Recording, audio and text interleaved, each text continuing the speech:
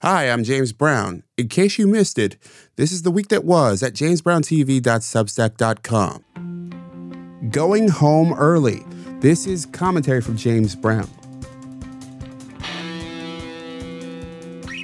Have you noticed that bars and restaurants aren't as busy as they once were? I have too, and we're not alone. That's one of the lingering changes since the COVID-19 pandemic, documented by Placer.ai. That's a foot traffic analytics firm. Their data shows that people are less likely to go out to dinner after 7 p.m. The pattern, as laid out in Nation's Restaurant News, shows that foot traffic around restaurants at 7 p.m. has moved to about 5 p.m. nationwide. Yelp is seeing similar trends among restaurant reservations. In fact, in 2023, 10% of all diners were seated between 2 and 5 p.m. That's double what it was in 2019. The amount of diners seated between 4 p.m. and 6 p.m. went up from 17% in 2019 to about a quarter in 2023. And I must admit, I've done all this in recent months. I'm not sure why all this is happening, but I know of a few things that likely play a role here. We've seen a ton of these restaurants come back with shorter hours and higher prices. At the same time, it's been well documented that a good portion of upwardly mobile white-collar workers, the people more likely to absorb these price increases and eat out anyway, have left cities due to COVID-19 restrictions and concerns. They spread out into suburban areas and small cities and towns around the country. And many of them are among the percentage of our population who are still working remotely, at least part of the week, which means they're not near most bars and restaurants in a lot of cases.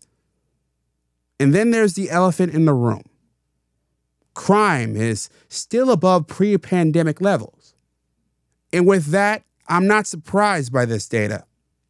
And honestly, I think it's another reason why nothing is going back to the way it was anytime soon. What do you think, and why are we eating out earlier? Tell me in the comments at jamesbrowntv.substack.com or email me at jamesbrowntv@gmail.com. You could also leave me a message at 585-484-0339. On that note, I'm James Brown, and as always, be well. Pawns in the culture war. This is commentary from James Brown. In California, media literacy is now a required subject in K-12 schools. New York State is following their lead soon. And I can't think of a worse idea. As a journalist and career communications professional, I'm all for media literacy. I think vetting the abundant amounts of information around us is more important than ever. But state-mandated media literacy is a different story. That idea is ripe for abuse. These concepts should be in the hands of parents or caring adults, or yourself as you grow up and learn through trial and error, not dictates from politicians with their own agendas, no matter what party they come from. It's bad enough that our public schools are struggling teaching reading, writing, and arithmetic. How about we get the basics right before we add more to those plates? And to my friends who are in a hurry to skew curricula to the left or the right, stop it. Let's agree to stop using kids as pawns in the culture war. Stop it. And always remember and never forget, we live in a republic. And every power you turn over to the government isn't easy to get back. That's how the country is designed. Those powers that you're so eager to give up will be wielded by whoever is in control. And the reality is that someday it won't be your party. And you won't like their choices. If history has taught us anything, it's that nothing lasts forever, especially in politics. What do you think? And am I wrong here? And how should we teach media literacy? Tell me in the comments at jamesbrowntv.substack.com or email me at jamesbrowntv@gmail.com. You can also leave me a message at 585-484-0339. I love hearing them. On that note, I'm James Brown. And as always, be well. A Vision of Greatness. This is commentary from James Brown.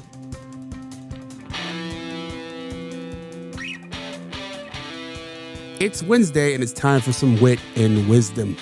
This time from Dr. Cornel West. He's a professor, a philosopher, and of course, a presidential candidate. Because it's 2023, and why the hell not? His words come from an interview on PBS with his frequent collaborator, Tavis Smiley. West argues that we need to have a habitual vision of greatness. You see, you have to believe in fact that you will refuse to settle for mediocrity. You won't confuse financial security with your personal integrity. You won't confuse your success with your greatness or your prosperity with your magnanimity. If you have a vision of greatness, there's something that's luring you all the time for something grander than you. And of course, as a Christian, for me, he who is greatest among us will be your servant. Your servant, the quality of your service to others. Do you find joy in your service to others? Do you actually believe, in fact, that living is connected to giving? With that vision comes responsibility. Well, those things require what? People willing to pay a price, bear a burden. Now, if you think it's cost-free, if you think there's no price to be paid, then it's easy to slide back into conformity, complacency, and that goes hand in hand with our market-driven, narcissistic, hedonistic society, where more and more people are concerned just about getting over as opposed to being a better, more decent, compassionate human being. These words stayed with me, shaping me for the better part of 2 decades. I come back to them when I need to remember that burdens aren't always bad things to bear. What do you think? And what burdens do you carry? Tell me in the comments at jamesbrowntv.substack.com or email me at jamesbrowntv@gmail.com. You could also leave me a message at 585-484-0339. On that note, I'm James Brown, and as always, be well.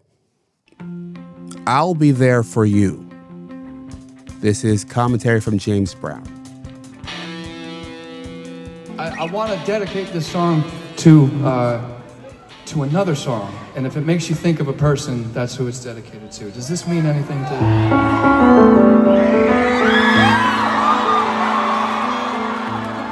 That's the sound of a melancholy crowd at a Charlie Puth show. If you haven't noticed already, they're singing the theme song from Friends.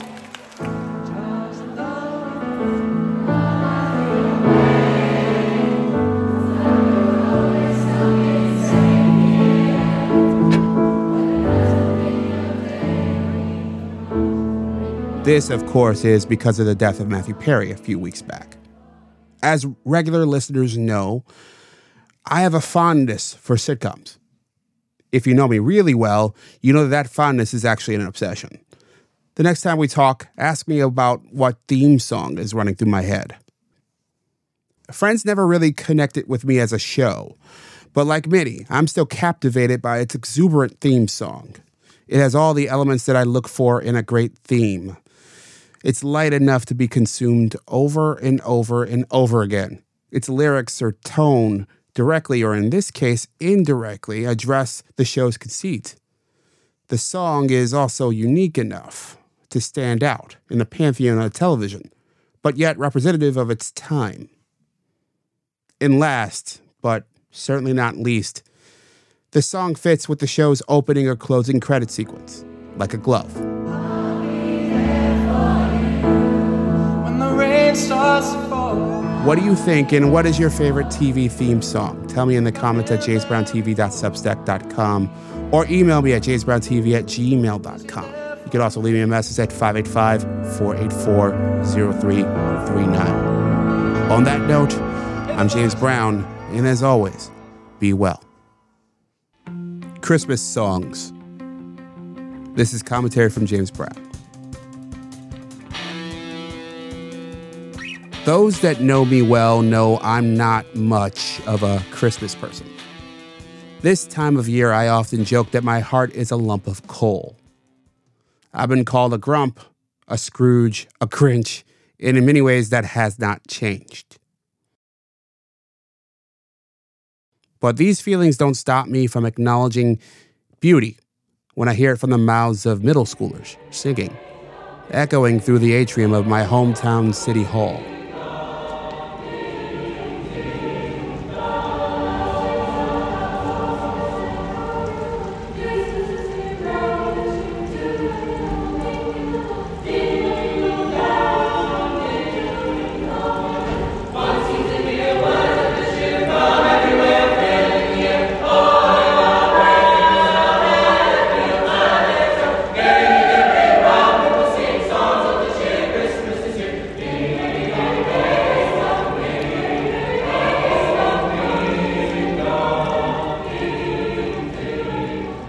And that, my friends, is what joy sounds like.